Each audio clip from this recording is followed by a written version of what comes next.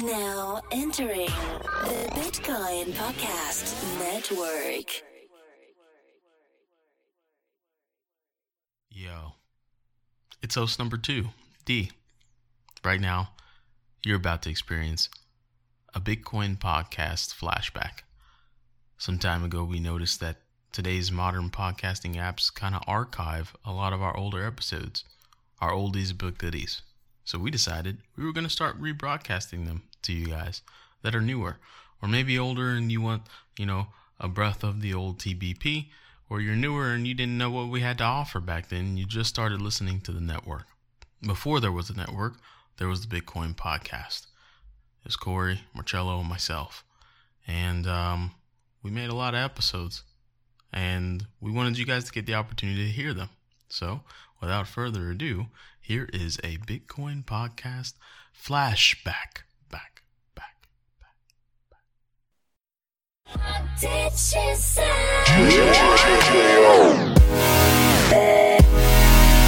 Oh, that you did. What you said. That it's all for the boys. Oh, that you did. What you said.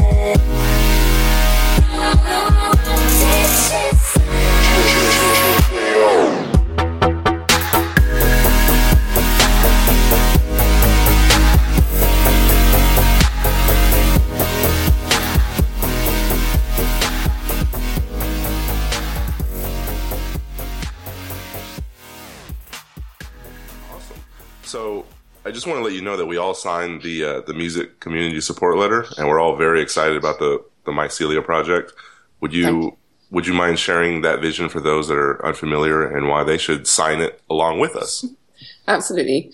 So for those who don't know, I'm a musician. I've been making music kind of professionally for 20 years, and I've been frustrated gradually more and more over the years about how much harder and harder it is to make money as a musician. And to the point where now, it's just becoming completely unfair and unsustainable for certainly for new artists to even think about a career in music. It's really, really difficult. So I got to the point where I just thought there's actually no point in me releasing anything commercially anymore. So I'm gonna imagine if I was a new artist, I didn't have a manager, didn't have a label, didn't have a publishing company, what would I do? Like, what's out there right now?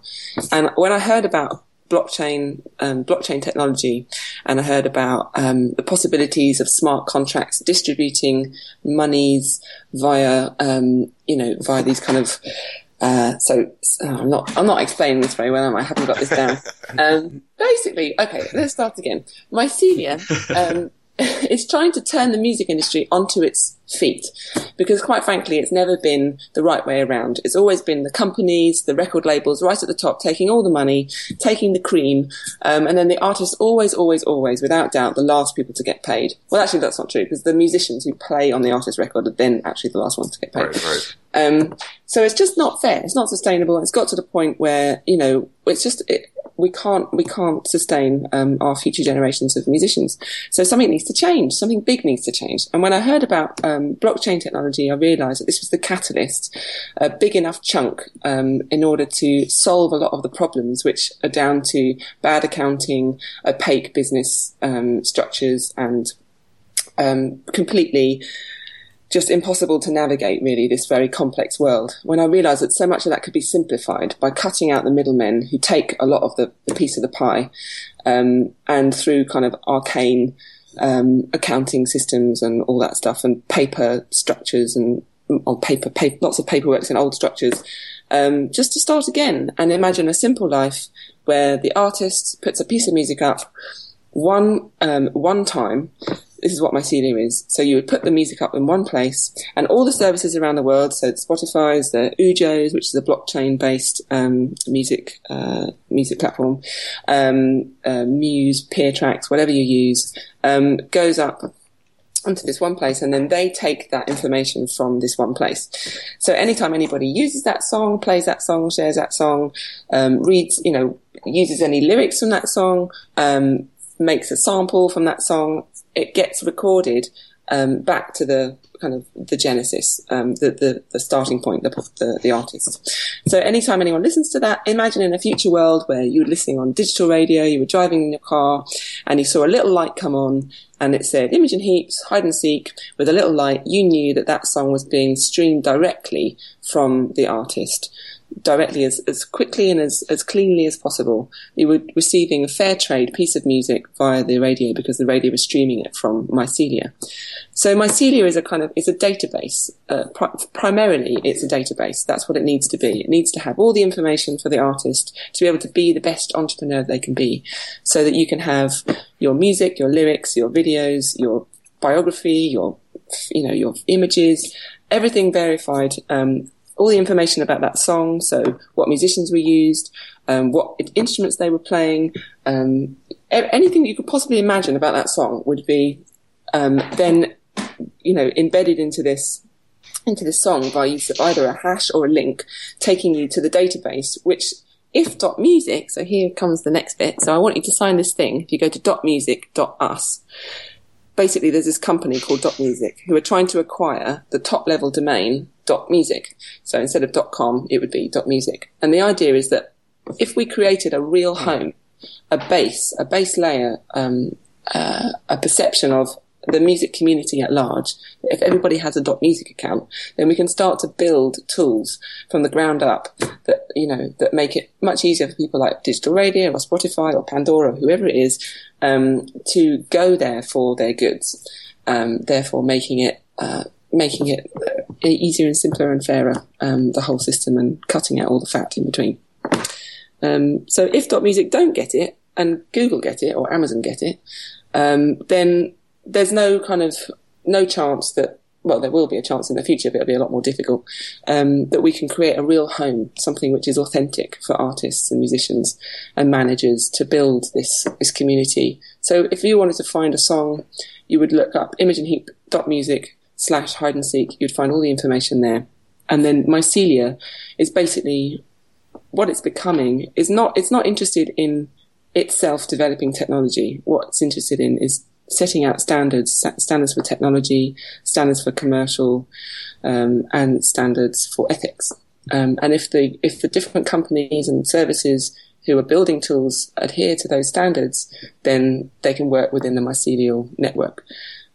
So we create a kind of kite stamp, a trusted body of services and people that respond to the needs of the artists. Oh, I'm so glad I signed that. It's like taking the power back. That's right. It's all about that. Yeah. But it's the thing about .music. We've had talks with them. So I only just came across them a couple of months ago when I tried to sign up for a website for the Mycelia Foundation. So I was looking up for, mycelia.music gone, mycelia.com gone, mycelia.org gone. So I looked up mycelia.music, and then I realized that there wasn't a .music, and I thought there was. And then I realized that it was up for grabs. And then I looked up on Wikipedia. You can look it up and just look up wikipedia.music, and you can see that there's these 8 people trying to get the top level domain. And the people who win it will find out in a month or less, hopefully. So if we don't win it, then it is a bit of a step back. But I think, to be honest, I've met so many people from all different walks of life, from artists to blockchain developers to music services, like big names and small names, musicians, or just, information architects, all kinds of different people, different universities and everywhere, just wanting so desperately for this to happen. That if it doesn't, very wide range of professionals in the industry. And so you mentioned that Mycelia was a database. And in the very name Mycelia, the platform has some really high goals set out for it. I mean, mycelium, it's a major part of the largest organism on the planet, and maybe implies that you would like for Mycelia to be the largest music platform on the planet. So what's your initial plan to get artists to join up and be a filament of your movement? So at the moment, there's no kind of unifying place for artists to belong. There's a lot of the .music, problem that the company .music are having is they're they're trying to they need to convince, apparently ICANN, who decide who are going to win it, that there is in fact a music community, which is ridiculous because those of us who are in it, like myself and all my music friends, we know there is a music community, but where is it? I mean, we are here in the physical world, but we're not all together, and there's no place that protects our our work and all of our creative stuff in our interests. There's nowhere like that. There are little bodies here and there, like the FAC. There's the Featured Artists Coalition. They look after featured artists, and there's the Musicians Union, and they look after them. But there's no kind of place online looking for the best, all in all, the best from right from the creation of that music right to where the fans, how they receive that music, from the level of the standard music they're actually listening, like the quality of that audio, whether it's a sampled piece or who is in that sampled work. It's not about control, actually. It's just about opening up that information that is there and letting people enjoy the truth of that song or the truth of that piece of music. And so I think for artists, why they will sign up, why they'll adopt it, is because it, for the first time ever, will give us the power to have the real say and direction in how our own industry, which is completely and entirely built upon our music, actually runs. At the moment, it's unethical, it's unfair. It's to the point where we just can't make a living. I mean, I can make a living by doing other things, but not by selling music specifically. Streaming pays so little money these days that it's not worth it. And the thing is, it's not like anyone was going to have to pay any more money, because people they don't mind paying for music. It's not even about piracy. I feel like if you created a music world where everything was it was a pleasure to look through this information. It looked beautiful. It was fun. It took you through all these different journeys. So imagine if you wanted to find, if you had an actual a guitar that you liked the sound of, there could be a service that could scrape the mycelial database to find what specific guitar is on songs over say in 100 years. So you could actually follow the journey of a guitar over all different songs. You couldn't do that at the moment because there's no central space for that information to be held. And that's the important bit, is that it's not owned. It won't be owned by anyone. So a database has been tried to be built over the years, and billions of pounds have been spent, by people like, major labels trying to get this database together, or people with vested interests in earning money from that database. And it's always fallen down because it's just too much. It's too much information. And they can't expect people to adopt it because they're going to have to take money. They're going to have to spend money to. We basically the artists just need to take control of their destiny, because we've been in the hands of others for so long, to the point where we can't make it work anymore, and everybody loses out because the music just gets lost. You've actually touched more on this slightly in previous interviews, and it's kind of the opposite. As you take the power back and use this mycelia network, the technology is also quite a large gold mine for data scientists and the companies that employ them. So the transparency of the platform allows you to search for, as you said, what products you're using, and effectively create marketing contracts with artists like you, and as well develop more direct advertising to the users that listen to your music. So by tagging the information on the products that you use, you kind of effectively become a marketer for those products. And at the same time, you're being completely honest about the money you may receive from them. You keep the transparency there, which is something that is certainly lost right now. Have you thought a lot about this? I mean, what are your thoughts on how all of this works and what may become of this type of marketing? Yeah, thank you for explaining that. I kind of get so much going on. I get lost with all the things that I've said in the past. But that is a major part of it, actually, because I have done deals with Sennheiser, or Intel over the past, and kind of worked collaboratively with them, and they've paid me a chunk of money, and it's helped me, kind of create a piece of work. So it's been a win-win situation where we've worked on a piece of technology together, and they've kind of had a bit of profile from me, and I've had a bit of profile from them, and it works out.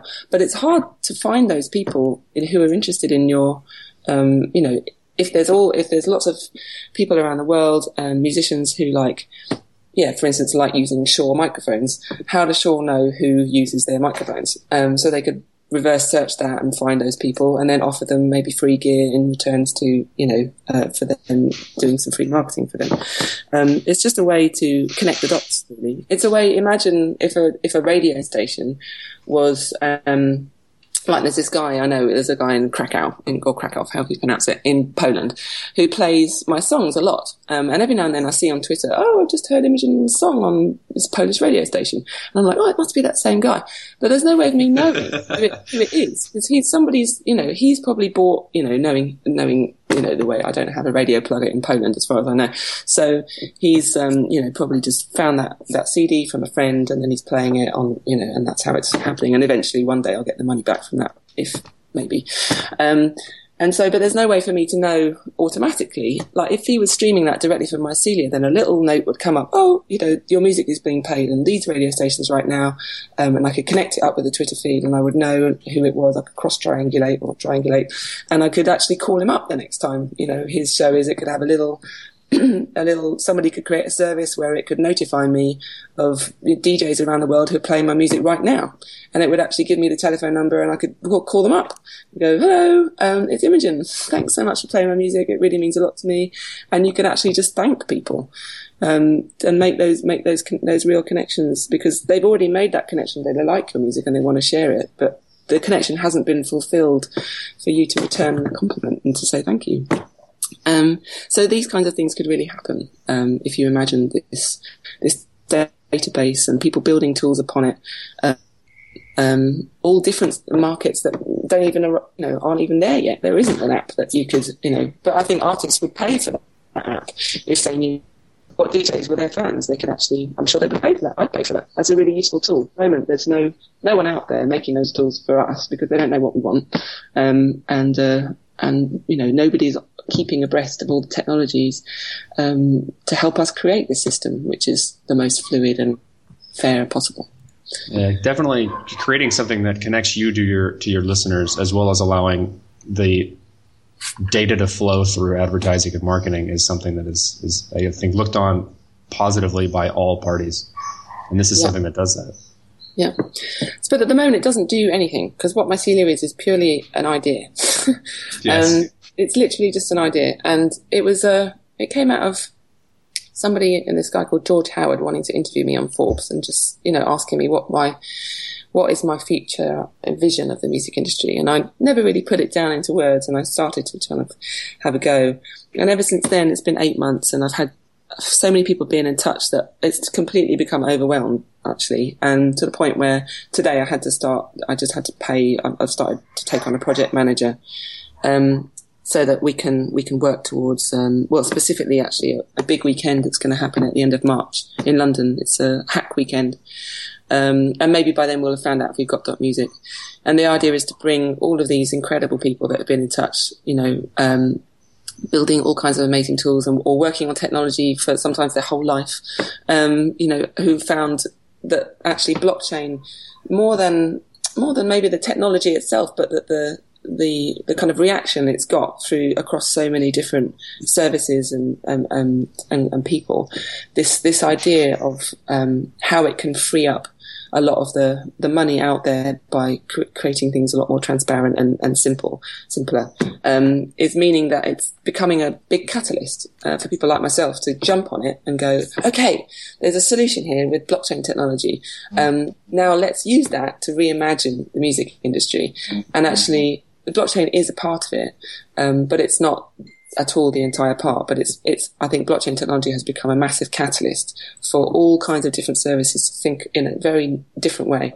It's just become a point where everyone's just gone, now's the time to just think about doing things really differently because we can, and that's very exciting. Definitely true. I mean, I guess you could would you say it's fair to liken Mycelia to a global library of music where like the curators are the public and the musicians are the librarians?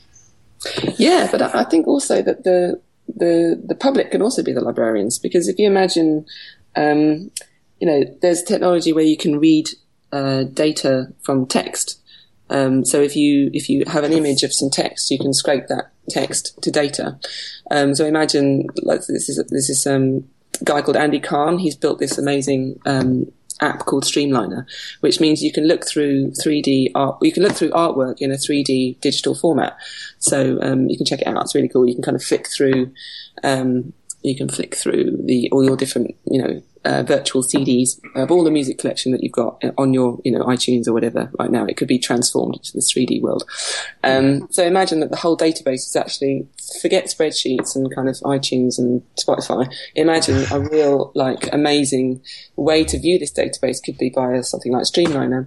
But then maybe, you could empower the fans to scan in all of their old CDs, all of their old artwork and, vinyl and all that stuff. And it could be, automatically put onto this Streamliner. And then, all that data, that kind of good data, the names of the artists, the names of the musicians and all that stuff can automatically get put into a database. And it already exists. So suddenly fans can populate this world, themselves, by using official data that's already out there. So I'm not sure how much I was actually allowed to say about that. I haven't signed an NDA, but Andy's a very good friend of mine. The exclusive. Hopefully I won't get into trouble. But it basically just shows that there's, amazing opportunity out there. If we all work together, and this is what Mycelia is about. Has become about. I didn't expect it to be about this, but it's become a kind of an umbrella for people to come and just help bring people together. They're already doing amazing things, that there's loads of missing pieces, but actually in my inbox I realised, bloody hell, there's all the missing pieces are almost there. They're all there, but maybe these people aren't aware of these people, and these people aren't aware of this grant that's paying for this thing to happen, and this university are working on this little piece. And really they all want the same thing. We all want, we all want the best for music. We all want the best for music. Absolutely. And that is what's uniting everyone together. Is actually not. It's not. It will be, obviously there will be still healthy competition. But what we need is something good to grow from. So you mentioned the healthy competition. If we take a more liberating, artist friendly, and I use that term very loosely, company like Spotify, who are giving up 70% of all their revenues to rights owners, the only problem that remains is that it's just that people don't know where the money is because the record labels haven't been transparent. So you've explained, what transparency is, but for people that don't know, why is the transparency aspect so important? Yeah. So on the out, from the out, it looks good. Spotify giving 70% of their revenue to the artists, but actually what that is not quite as simple as that. So the problem is that obviously Spotify wanted to have the rights to be able to sell music.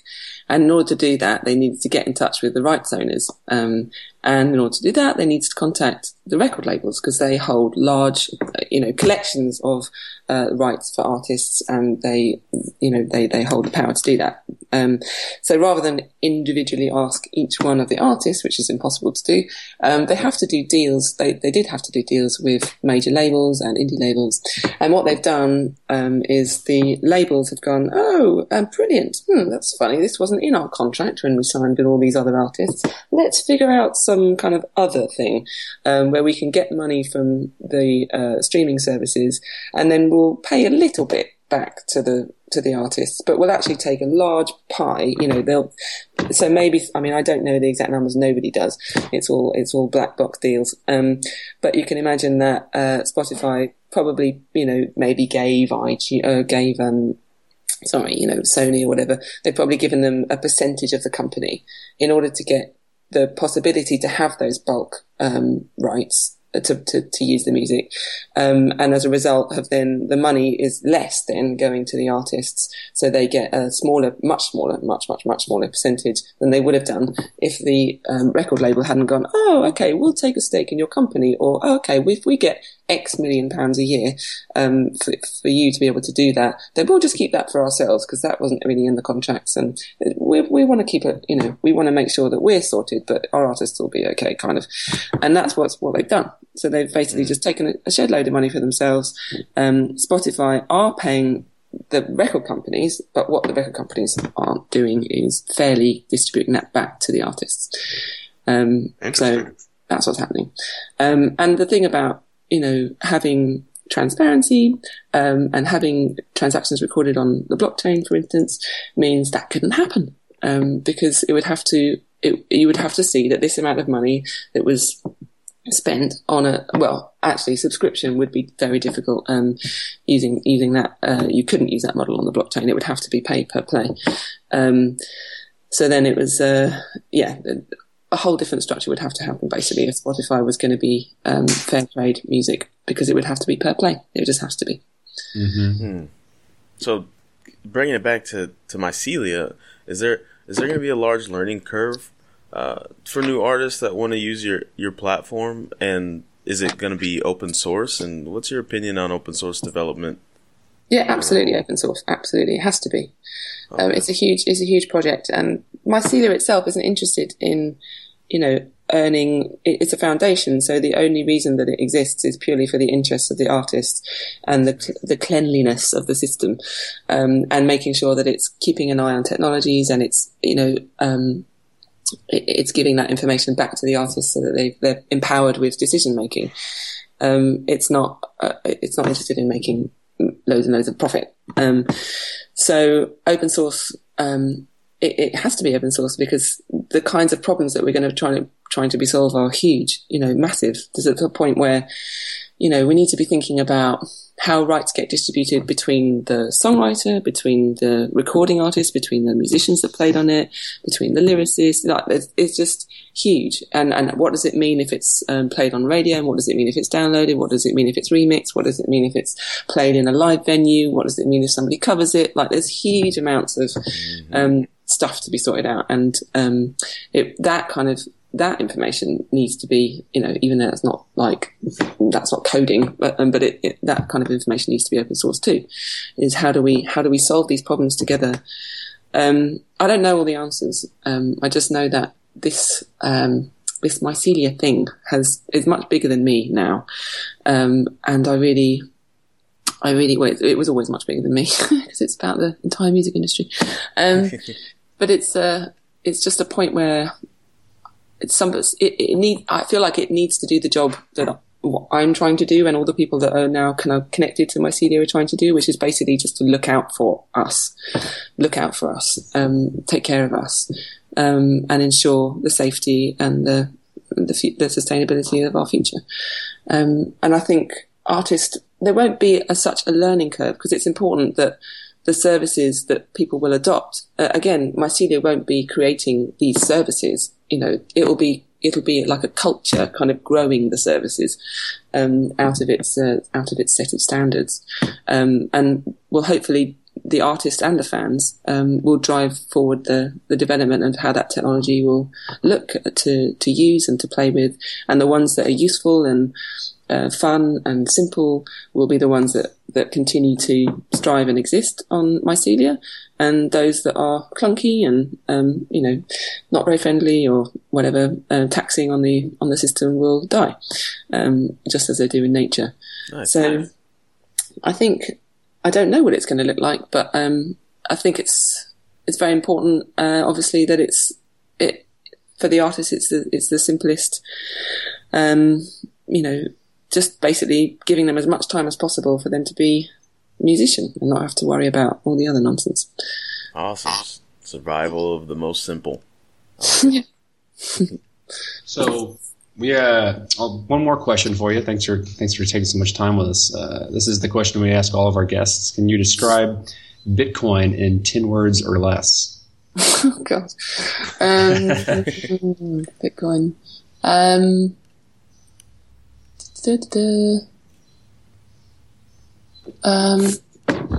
One-to-one simple fair payment. One-to-one simple fair. Short and payment. sweet. You hit it. 6 words. Okay. Congratulations. And just so you know, that's typically our hardest question. Most people tend to get that incredibly wrong. They just go way past 10 words. I'm sure I could have used a few more, but that'll be. That was great. Well, good. Well, nice one, guys. Thank you very much for giving us. Absolutely. Or have a good one. Yeah, Thank you so much for your time. Yeah, pleasure. Take care. You too. Bye. Bye. And that was the interview with Imogen Heap. We hope you all enjoyed it very much. And we hope you go over to the Dot Music and sign it, because we got to support her. We got to support her on her movement and trying to change the music industry, because like you heard in the interview, it seems to me that musicians get paid last, and that's not cool. Not cool at all. They need to be getting paid first, if anything, and the record labels need to kick rocks a little bit. So look it up. Mycelia. Yeah, I don't know if I'm retarded, but I couldn't find that link very well, so we're going to put it in the show notes so it's easy for you to grab. So just head on over to the site. I got you covered. Yeah, Marcello's got you. It's not safe to say that anymore, Corey. You have to say mentally handicapped or It's my show. I can say what I want. or exceptional. You say exceptional learner is what you say, sir. Special Until we needs. start losing sponsors, we can say whatever we want. So episode 32, we had Tony as a special guest, and he loved us so much that he wanted to join us for the roundtable. So say hello, sir. Hello, I'm here. I'm at the table, and I'm happy to be here. I'm excited to talk a little bit about everything Imogen said and some other stuff happening now, but I'll let y'all lead the way on what you want to talk about first. Cool. That's a good point. Do we talk about the Mycelia project? Or, I mean, someone actually wrote into our show and they wanted to know about everything that's been going down with Hearn, fucking off and then the price dumping right afterwards. And they wanted to know our perspective on what's coming now and the latest drama with Mike Hearn calling Bitcoin a failed experiment. We can talk about that a little bit, or we can talk about Mycelia. It's up to you guys. I say we go Mycelia and keep it easy, and let's finish off with Mike Hearn. I want to finish him fatality style. And I disagree, so this will be entertaining. Very cool. Very cool. Well, how do we? What aspect of the movement do we talk about? I want to let Tony go in on Mycelia because you've worked in the music industry, right? Yes, I have. So you have that like insider perspective. So I'd like to know what you think about Imogen Heap's idea of Mycelia, and if you think the project is well worth a good old human investment and people to get behind it. I think any project that brings something new to the table and interesting, especially if it's on a new platform, and I'm a pretty big fan of Ethereum. I think it's worth supporting. I think there's some disagreements I would have as far as just basic things, but that's business. There's no business that I agree with completely, and that's why people are different. But I think in general, it's a very worthwhile project. It's something that's really necessary. But what's even more necessary is getting artists to the table. Here's the thing: is you can have the greatest platform on earth, but if no one's using it, like a Napster's not going to happen again with music. It just really isn't. So you really need to bring something fresh, and with this, you really need artist support. Like Bandcamp does a pretty decent job, and they have a really big artist support from internet artists that have kind of gotten big on their own, and that's kind of their gimmick, right? But like, if you look at other platforms, I love making fun of Tidal, like TIDL, not TITLE, because I remember their launch. It was like a Legion of Doom roundtable. I always talk about it like that. It was this old way of doing things. Like, look at all the star power we have. When it's not about the star power with this, but it is about getting artist support, because artists need to, if more than one artist is using this, then people will catch on. Like, it's like when Tom York released his record via that BitTorrent bundle. I supported it just because I supported something different. Like, I bought it, and I'm a big Radiohead fan too. But I still, he was the real exception you saw with that. I mean, I think Aphex Twin did it too, but those are the artists you would expect. You wouldn't expect, just something brand new to come out from that platform. Whereas Imogen kind of came out of nowhere. I did not expect her to be using a platform like this. And I don't want to say, I don't want to say I had expectations. It's just, wow, cool. People are really digging this. Like, people are, getting clued into what's happening over here, and it's kind of happening organically, which is the way it should be. But what else needs to happen is the people that really know business, that are artists. And I hate to say this, but I haven't met that many, but they're out there. There's a lot out there. Enough where it matters. They need to kind of clue on to what's happening and say, okay, we need another David Bowie or a Trent Reznor that saw it 20 years ago that kind of predicted Spotify, right? And you need that right now. And there's not a lot of that thinking going on, but I'm sure there is more than meets the eye. So getting those artists together would be an important next step, because once you get the artists together, you get more interest from the developers, because I think everyone likes music, right? So it's a real good thing, and it's a good thing for people to be able to, allow people to use music in a certain way. And if artists can control it, it's better for them. And information wants to be free. It's just a matter of how do you make it free. And this is a cool way where the artists can really control what they create. And I like that. I think if anyone's going to be able to control it, it should only be them.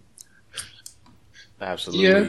Well, this is kind of that's the starting step. It's odd to see big artists come out, because I think, okay, let's start over. There will be, I think, many platforms that try and do something similar to this, but it's all about, and I think you were leading to this, is it's only the artists that will make it happen.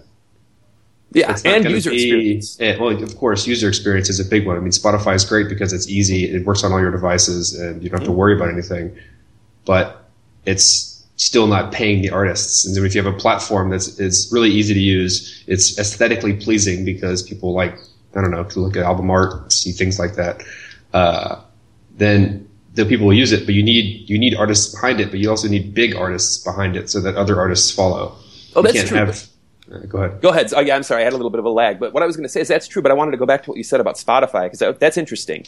And this is a real important, I think, thing that people are maybe they're not missing it, because I've had a couple conversations with people who've caught on to this.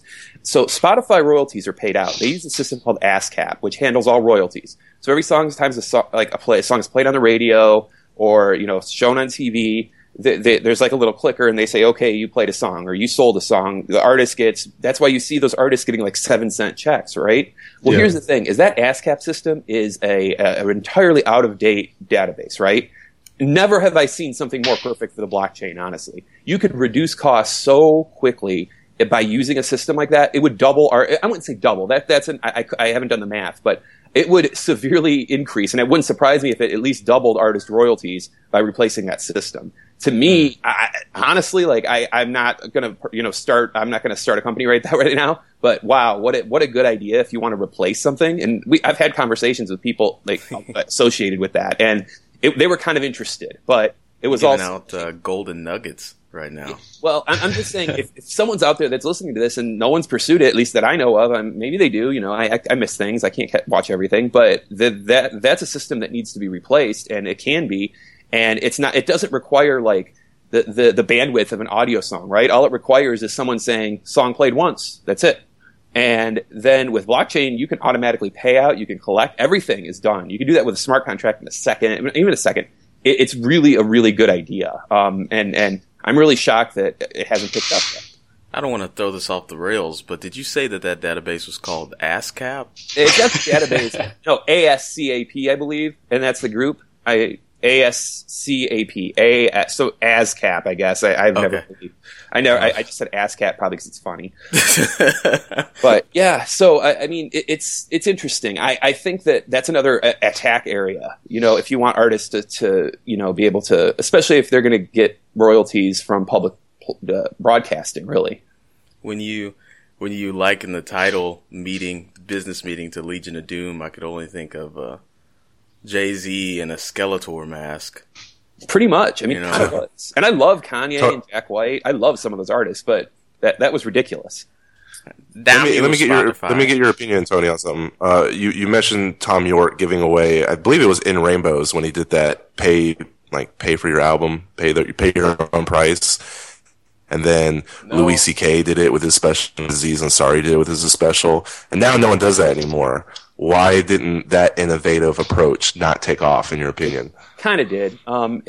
It changed things more than people realize, actually. Because also Trent Reznor did it. I'm a big Nine Inch Nails fan, so I always like to mention that.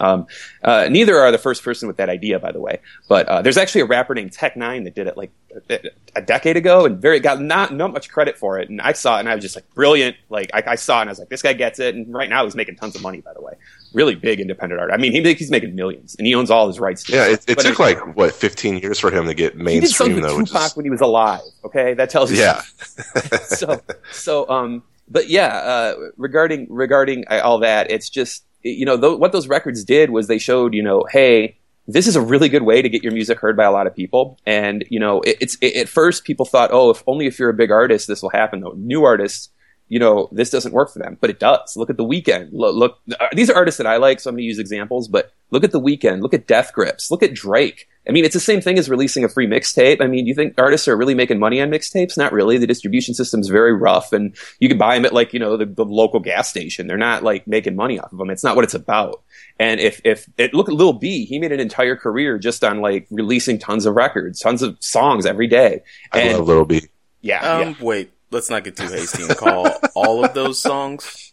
Some of them we could just call sound bites. But His last mixtape had 63 songs on it. It's kind of excessive. One of them has like 500 or something. Like Yeah. But what it did though is it's a new it's insane. Don't get me wrong. I'm not saying I can't imagine, but I'm also thinking that did change things in a different way, and it made people realize things like Spotify are a good idea, and it is a good idea. And I don't think a lot of artists kind of understand the value of music right now. And I also think that the rising revenue stream of vinyl is definitely good. In my hometown of Detroit, they're just opened up a vinyl plant. Jack White did, and I actually visited the store associated with it when I was in town for Christmas, and I was like, "This is so cool! Like, this is coming back because people kind of see the beauty in it and why it is a good storage platform." Hell, I have a Bitcoin wallet on vinyl. Like, come on! I mean, it's a great storage format that definitely will outlive any optical format, anything like CDs for sure. There's not even a question. Those early wax discs or those early wax cylinders still play. CDs from 1990 don't play. Well, some do because they're pressed better, but like early CDRs, good luck playing those. Yeah, they go out. Yeah, it's a very sturdy information platform, and it's actually very, very, very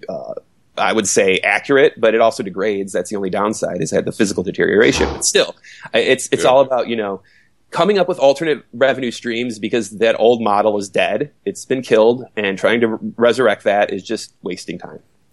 And there's a recurrent theme I've seen with our show, is that the more we've done it, the more we see is people using the blockchain, using these things as a tool to apply to all sorts of different disciplines, all sorts of different industries. And I think we had an interview a long time ago with Jub Bagley, the guy from Overstock, and he said he made a prediction that Bitcoin's going to find value because of its use outside of just currency, outside of money. Yep. And then when it's been around long enough and people see that, oh, this thing is legit, then you allow the possibility for people to fully subscribe to a digital money, because they just trust it as an entity. So, exciting stuff. And I really hope Imogen's project takes off. So, same here. are we gonna shuffle on over to, Public Enemy number 1? Yeah. Is Bitcoin a failed experiment? Please don't go in on him too hard. Why? Are we trying to get him on the show? I'd love to get him Okay, on go the ahead. show. One of our listeners wanted to know if it was just a temporary scare thing, which caused a few deep pockets to cash out on. You addressed it in length, D, but verbally, can you inform the masses on your opinion? Okay, so my opinion. Corey, you want to give your opinion first? I feel like I always go first. No, enjoy. Okay. I'll just follow up what you say. Well, in my opinion, I think that his grandiose exit coincided a little too much with some videos that have been surfacing about some sort of R3 CEV convention, where the managing director was talking about the article that he was going to write come out before it came out, which is a little bit too coincidental, if you ask me. And plus, there's a lot going around that he works for them or with them or on some level. So I don't know. It seems a little bit like sabotage, good old Beastie Boys style. I don't know. It just seems that somebody, if you've been working on a project this long, to exit like that. And I actually responded to him. I said, "You taking your ball and going home, that just makes you look like that kid that got upset that he got his ball swatted off the court. So he just ran and grabbed his ball, and now he's going home." And to call it a failed experiment, I think is wrong. Because if you look at all the metrics, everything's going up. In fact, we've reached a cap pretty much on the capacity that we can have, so we're trying to increase it a little bit. So I guess to sum up all my opinions, I think that what he did was a very strategic move for some other characters. And it's just not a good way to leave a thing. It doesn't matter how much good you've done toward a thing. It's all about how you leave it. And if that's going to be his conclusion on all the work and code that he has put forth that people are using, then it's like, sayonara, man. Peace out. I'm sorry you think that way, but I think that there's still lots of room for innovation, and enjoy your walk into the sunset. So Seems like he's looking out for number one. it does seem that way. And Well, we're all in essence kind of looking out for number one, but it's I think he's been known to be somewhat narcissistic and grandiose when he does things. Granted, he is a fantastic coder, and he's made great contributions to the Bitcoin space that will be continued to be used for probably the entirety of Bitcoin. But to throw a tantrum like that is a bit over exaggerated. Even the other people in which backed him along the way have come out and said that I think he's over exaggerating. He's wrong in his opinion on how things are going to work out. But good luck to him. It's kind of like, how old are you if you're doing this? It's more of a being butthurt than it is anything else. I don't think there's a lot of back end insider trading. I'm trying to screw Bitcoin so that my project goes through type of thing. If it is, then it's just ridiculous, and that'll come out in time really quickly. But there's a lot of mud throwing and name calling and real just kind of childish rhetoric in the post that he made, which some of it probably has truth, but when you say it in that type of term, no one listens to it. mm-hmm. I would not classify as a tantrum, though. I would disagree with that. I thought there was actually a lot of gems in there that I think I would never also declare it a failed experiment, because obviously it's not failed. But what I do think is it's more damaged than ever right now, and I see his point. Let me put it that way, especially about the areas of communication. Seeing this, the main place where investors, where developers, where anyone interested in it, just technologists, people that like ideas, get their information is so heavily censored now that you really can't get accurate information. You don't know what's legit. You don't. It's the same never-ending hype machine, except without any of the good information that used to be out there. So it's like, okay, we can't talk about XP. Why not? Why is this so bad? Why is communicating bad? And then you go, oh, no, you can't talk about this. You can't talk about that. I remember, there was a little period there where when all these projects just got like cut off from our Bitcoin. And that was the moment where it was kind of like, okay, I don't know. This is bad. This isn't a community I want to be a part of. It's not open. It's not, there's too much moderation. And you could tell because it's obvious. I think discussion of me is blocked on our Bitcoin. And I wasn't trolling or anything. I wasn't trying to do anything like that. I worked, for Augur. So, that was it. And so I plugged my project, but that's about it. And, if that's how it goes, then you really do disrupt a lot of things. And, the divide and conquer. And I don't know if think there's some big conspiracy. I don't really know. I don't know really anything about anyone's motivations other than what they say, and even that I don't really know. But what I do know is what I see, and when I see all this bickering and just it reminds me of exactly the same thing that politics are. It's like, get people on your side so you could argue with the other side, tell them that they're wrong, deceive, and just drag these arguments on forever and never get to the point. And I see that happening, and I don't see it getting better. And that's, I think, one of his points is going, okay, it's to a breaking point now. This isn't getting fixed. And it reminded me a few months ago, Roger Ver asked me a question about I think it was, and he never told me it was anything confidential, and he did this. So about, you have any ideas to what to do with Bitcoin.com? I'm like, well, there needs to be a really good open community right now. And he did. He's trying really hard with that. And I was like, what a cool concept, right? It needs it right now. And I'm not plugging Bitcoin.com, but I'm saying, look at Bitcoin.com. Look at other places. There's other places to get your information at. There's other really cool projects that are tied into Bitcoin right now. And the fact that you're not seeing those on our Bitcoin, that's the problem. Yeah, and that's worse. That's why I think it's I wish you wouldn't have. I agree with you on that title. Bitcoin is a failed experiment is a terrible title for a Medium piece, but it's also I don't know. He had some points, but then when I read the R3 thing, and I think it was confirmed in the New York Times piece. Maybe I read wrong, but I thought it was. And I don't know. I don't know their motivations. I really don't. But what I can think is, I've been more. I've been I see more promise in other projects right now. Let me put it that way. I'm not saying that Bitcoin's failed. I'm not saying I still don't love it. I'm just saying I see other things that are happening right now, and they're more interesting to me. But people can do what they want, whatever interests you. And I still think Bitcoin is a great thing. It's just a matter of what's the most wrong thing in the system right now, and that's really, I think, the biggest. The censorship and the where everyone gets their information from is. I mean, I noticed that myself. I was like, man, I'm getting all of my info from r/Bitcoin. And then I started to branch out and listen to other voices and get some other input data as what's going on with the projects and, different open projects here and there. And then when I went back to Bitcoin, r/Bitcoin, I was like, oh, this is kind of janky now. This is not, this is kind of bad. And so I agree that there's probably a lot of innovation going on elsewhere, but I think there still needs to be some level of commitment from the community to Bitcoin, because Bitcoin has to evolve, or it's just going to be the MySpace to the next Facebook.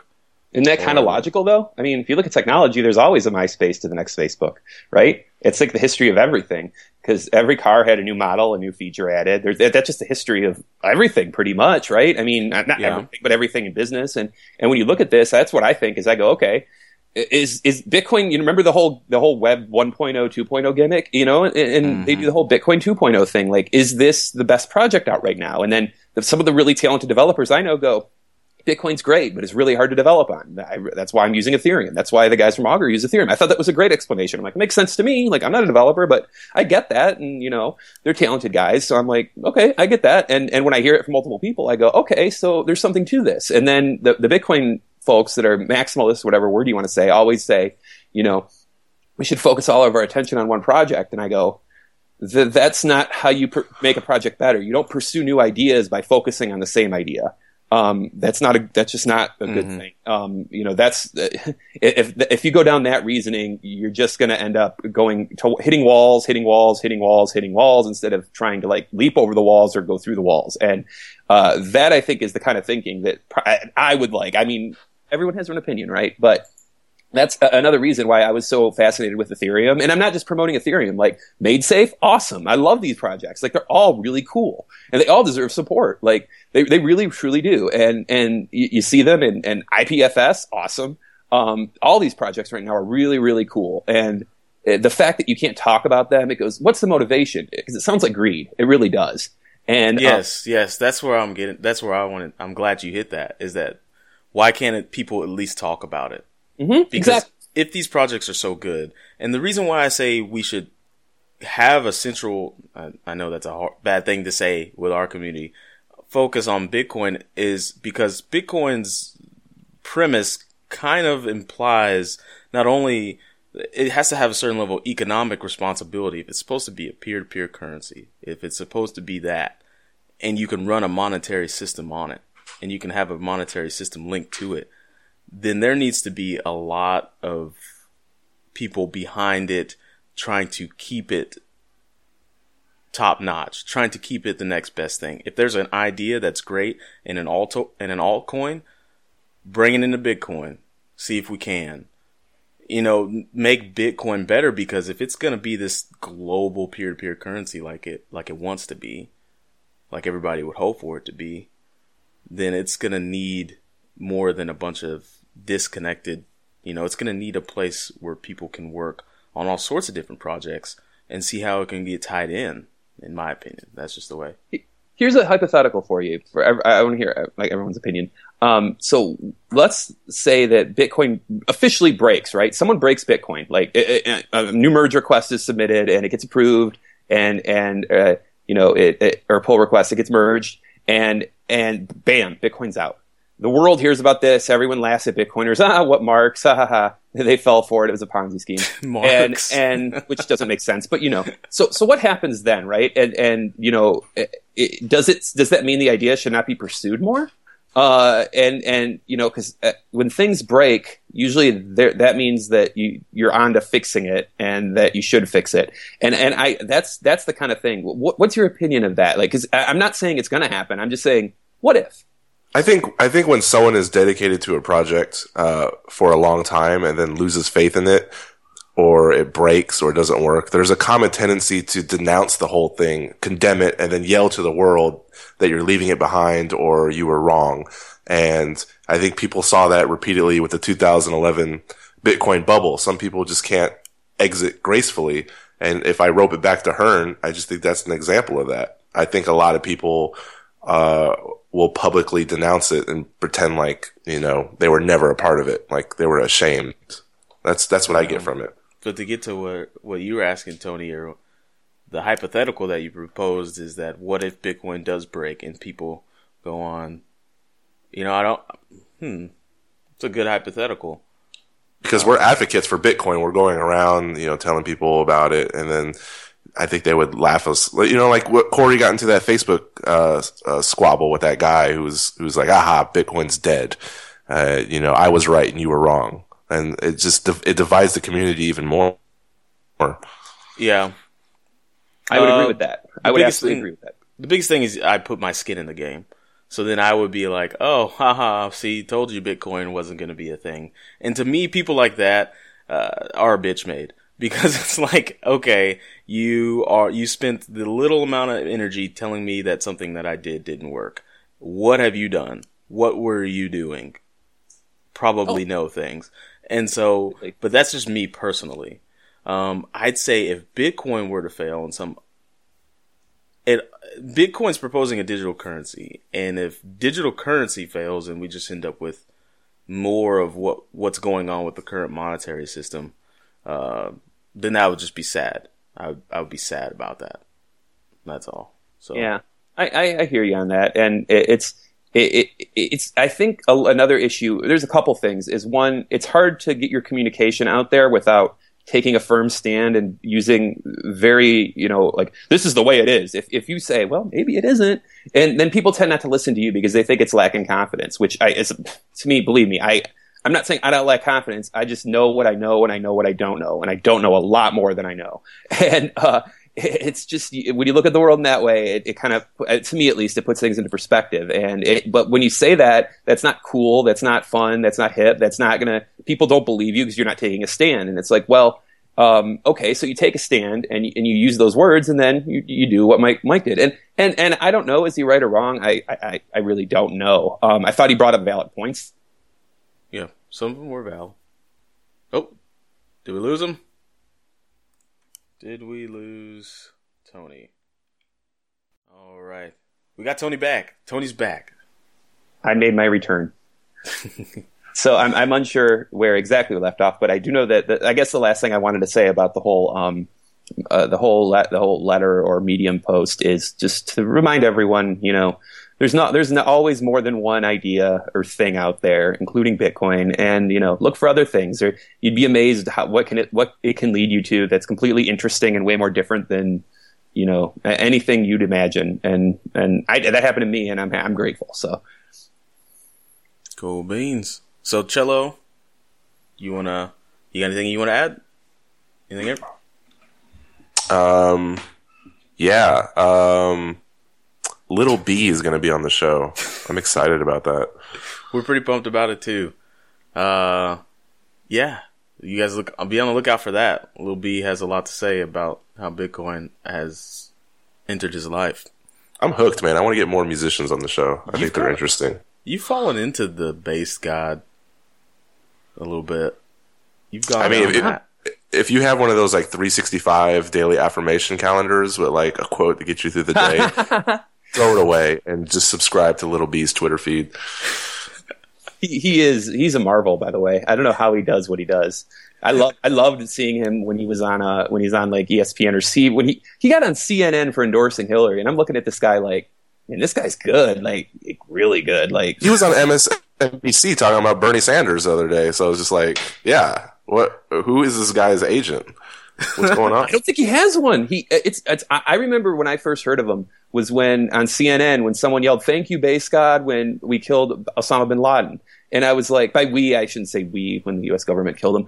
But anyways, when I heard that, I laughed. I was like, because I knew he existed, I knew what it was about, but I was like, this guy's actually like has a lot of fans. And then I kind of fell into the rabbit hole, and I'm still there to this day. There's not much I don't like about that. TYBG. And he changed rap too. He really did. If you look at it right now, you wouldn't. There's a lot of people you wouldn't have around right now if it wasn't for Lil B. That's true. It's sad to so say. That's in a couple weeks out. Do you want to tell the people about our connections, our Zap chains, our Facebooks, our Twitters? Yeah, we got a lot going on. We feel like we're all over the place. Of course, we're on Stitcher and we're on iTunes. If you like what you heard, give us a review. Make it 5 stars. If you think about making it 4 stars, don't, because we'll find you and we'll make you make it a 5-star. We have Liam Neeson like skills. Okay. That was a Fuji's reference for all the new listeners, the young listeners. Yep, it was. What else? Twitter. Cello runs the Twitter. He'll talk to you if you talk to him. And he also says little nuggets of wisdom, too. He channels his inner Gandalf, and he'll drop Bitcoin wisdom. My inner Lil B. If Lil B and Jaden Smith got together, it'd be the Singularity. I'd quit my job and just monitor their lives all day. Just follow them. What else do we have going on? Zapchain.com/z/just2guys. That's us. You can join our community. And I know I'm running the community. I've been a little absent lately. I'll pick it up.